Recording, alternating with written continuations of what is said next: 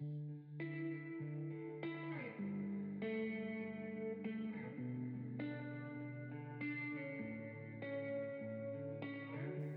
is a podcast by Well House Church, where personal spiritual growth is fueled through a variety of practices rather than a single prescriptive time of devotion, where we discuss different spiritual practices that help us be more present with God, others, and ourselves.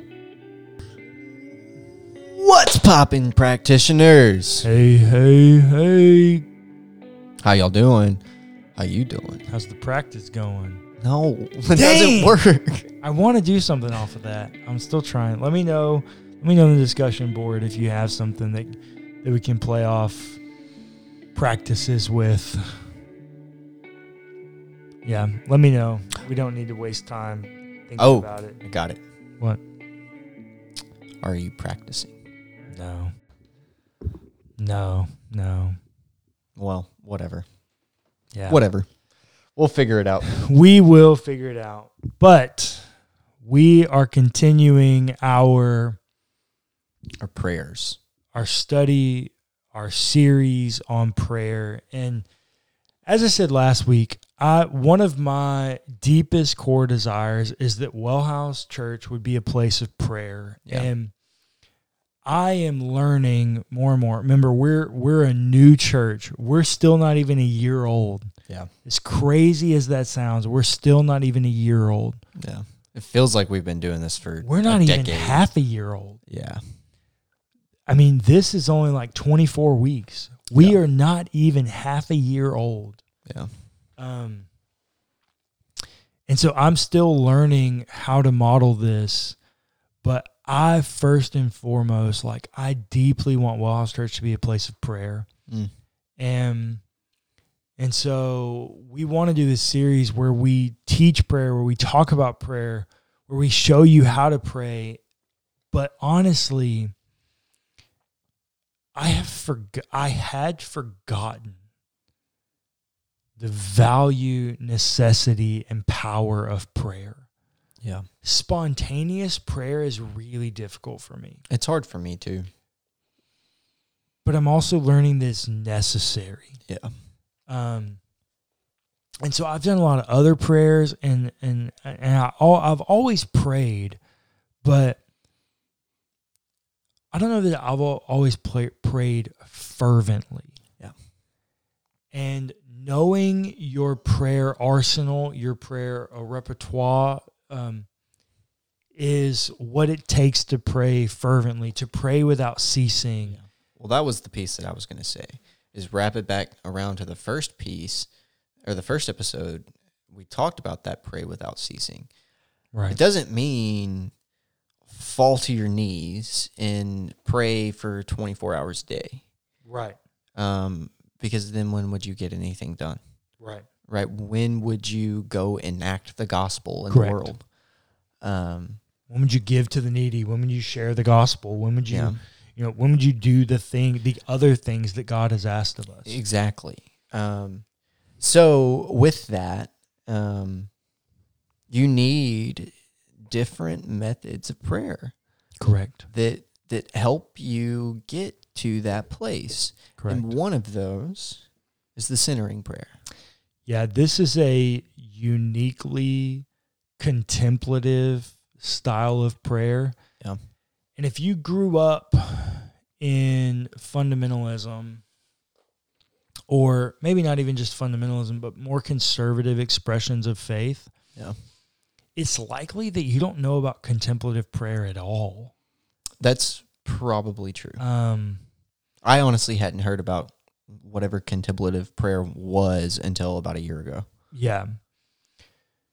Contemplative prayer is a uniquely meditative / contemplative. Before I knew what it was, I called it think prayer. And it was just me allowing my thoughts to have a place as prayer. Yeah. That's really what contemplative prayer is, except that contemplative prayer versus what I used to call think prayer, while they're close, they're not the same. Because I would allow myself to think about any number of things and use those as prayers Right. to God. Contemplative prayer would be uniquely looking at and contemplating the person of God in your life and in relationship to you. Yeah.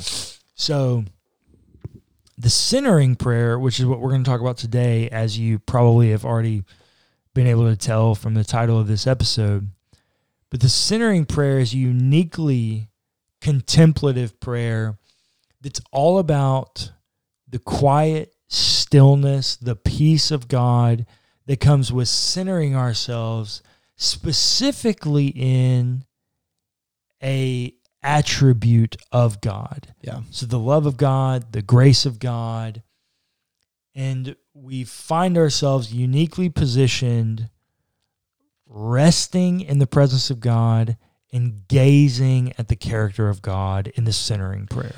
And let's note real quick, because this prayer is going to sound strange to some of you probably. I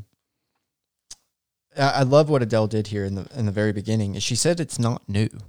It's not right. new. It's not this new age spiritual thing. It's not new. Not at all. It's something that's been done for a long time.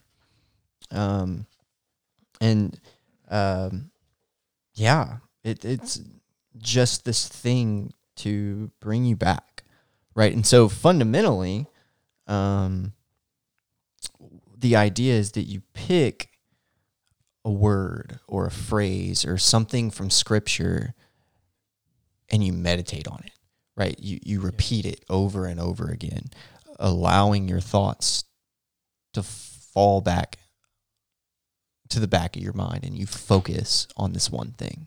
Yeah, I think that's the piece that's most important to garner from the centering prayer, is that I'm reading this book right now called The Relentless Pursuit of Hurry by John Mark Comer. And it is extremely revelatory. It's extremely good, like the whole thing. I love everything that it's doing and what John Mark Comer is trying to do. But like, we are busy people. Yeah.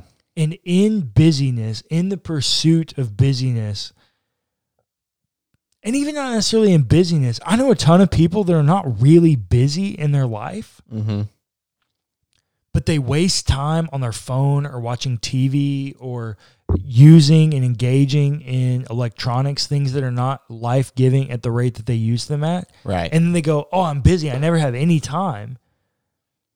No, because we have this innate desire to be busy and we garner and judge everything and largely judge our self-worth based on how busy and needed we are. Yeah. We end up all over the place with our thoughts. We're scattered. We're busy. We're thinking about a million things. We're doing a million things. We're running nonstop. No. Centering prayer says, hey, my mind is in chaos. My spirit is in chaos. I need a moment to like get rid of that. I need a moment to put that aside so that I can center myself in the presence of God and be still. You remember that song, Just Say Jesus by Seventh Time Down? No.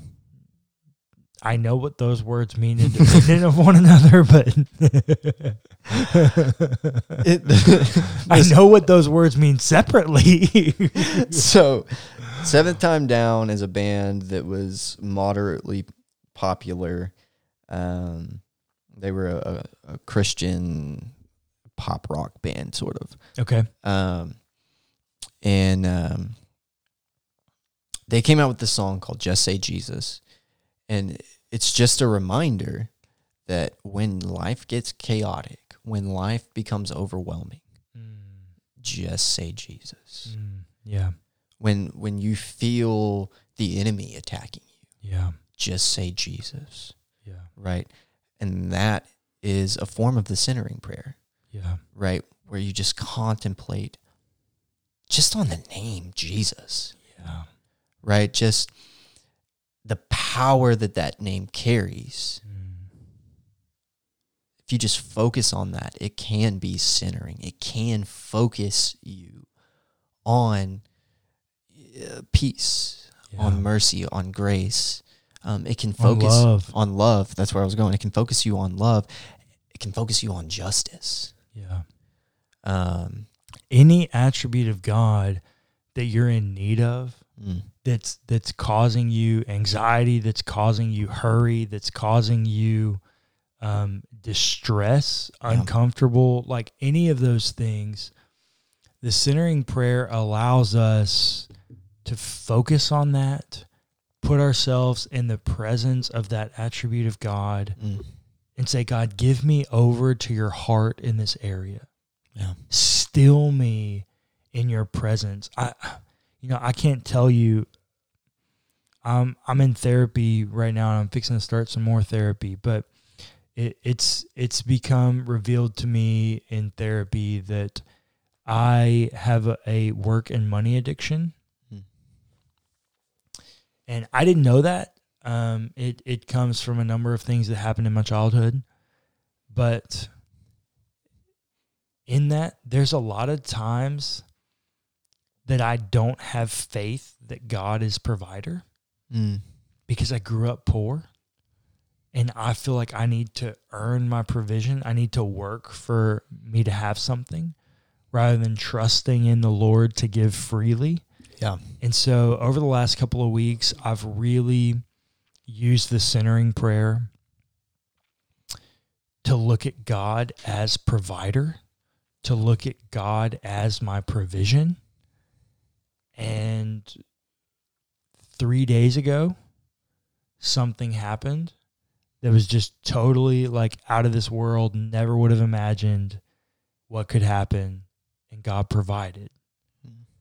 You can use the centering prayer as a place to still your heart in anything that causes you anxiety, even in places of sin. I'm a firm believer that addiction to anything is sin. Absolutely. My addiction to work and money is sin. Yeah. And so by forcing myself to use the centering prayer to calm my anxieties and trust in God to be provider, God met me in spite of my sin. Yeah. It is a unique place that whatever causes us anxiety, whatever hurries our mind, whatever forces a blockade between us and God, we can go back to God and say, God, I need your presence of whatever to meet me here and now, to still my heart, calm my spirit, and force me to focus upon you, your character, and who you are and who you're asking me to be. Yeah. I think the centering prayer is extremely valuable in lots of ways. All of these prayer practices are extremely valuable.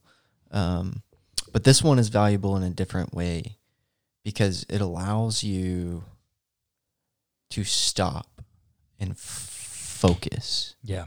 Tune in to who God is. Yep. And that's what makes this prayer different. Yeah. If so, like a good one would be, gold example.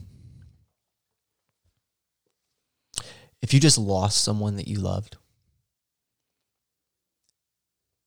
a good centering prayer for you might be to contemplate on Jesus wept.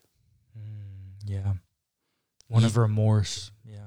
Jesus wept. Even Jesus mourned. Yeah. And allow that to fuel your morning. Allow that to help you get through. Allow that to remind you that Jesus understands. Yeah. I think I might even go so far as to say any emotion. Yeah. Oh, definitely any emotion. You can do that. If you're angry, yep. There are a lot of times where we're told God was angry. There are times we're told Jesus was angry. Yeah. The temple with the whip and... Yeah, grief, sadness, sickness, ailments, poverty. There are times where Jesus had no place to lay his head. we know that vulnerability, the reason it's so helpful is because when you're vulnerable, you find other people that are struggling with the same thing that you're doing, that you're struggling with. It's being that God has experienced all of these same things as you can find that in him. You can find that connection in him. Yeah. I'm going through something personally right now it's hitting pretty deep to my core.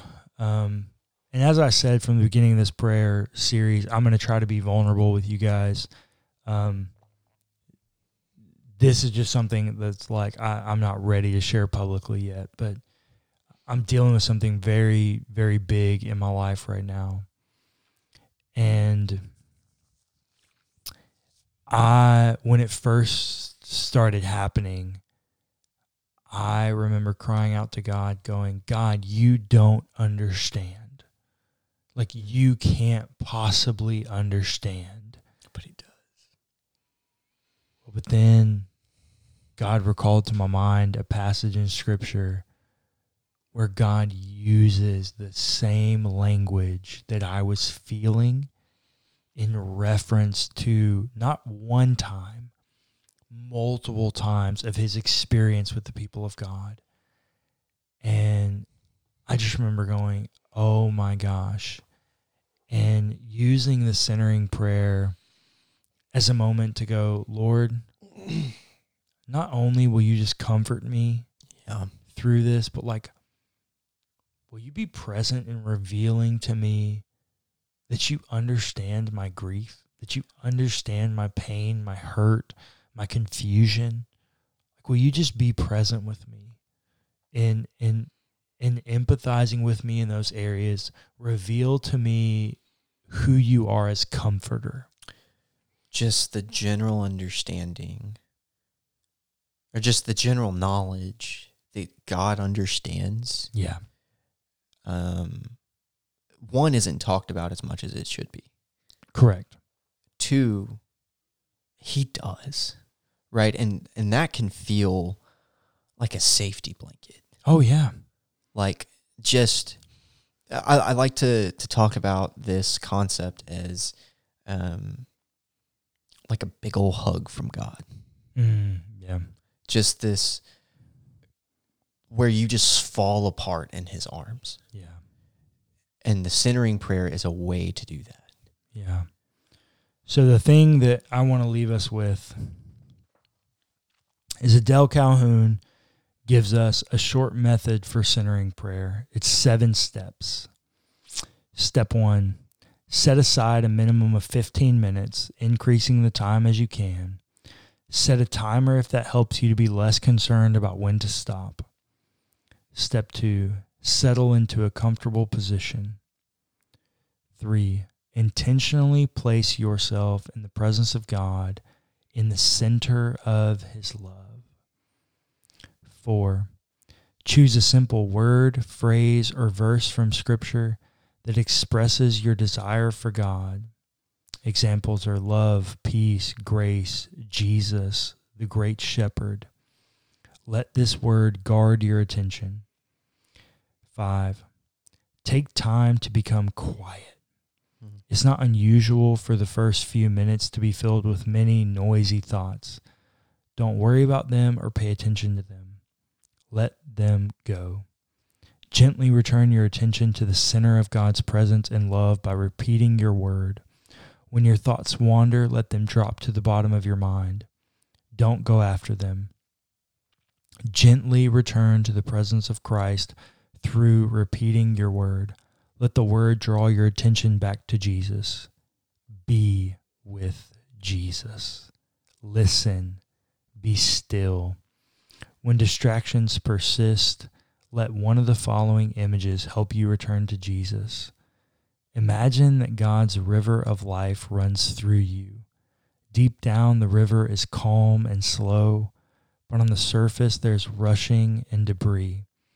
Imagine your distracting thoughts are part of the debris floating in the current. Don't try to capture these thoughts. Release them and let the river of God's life carry them away. Anytime you're distracted, Let the distractions go with the river.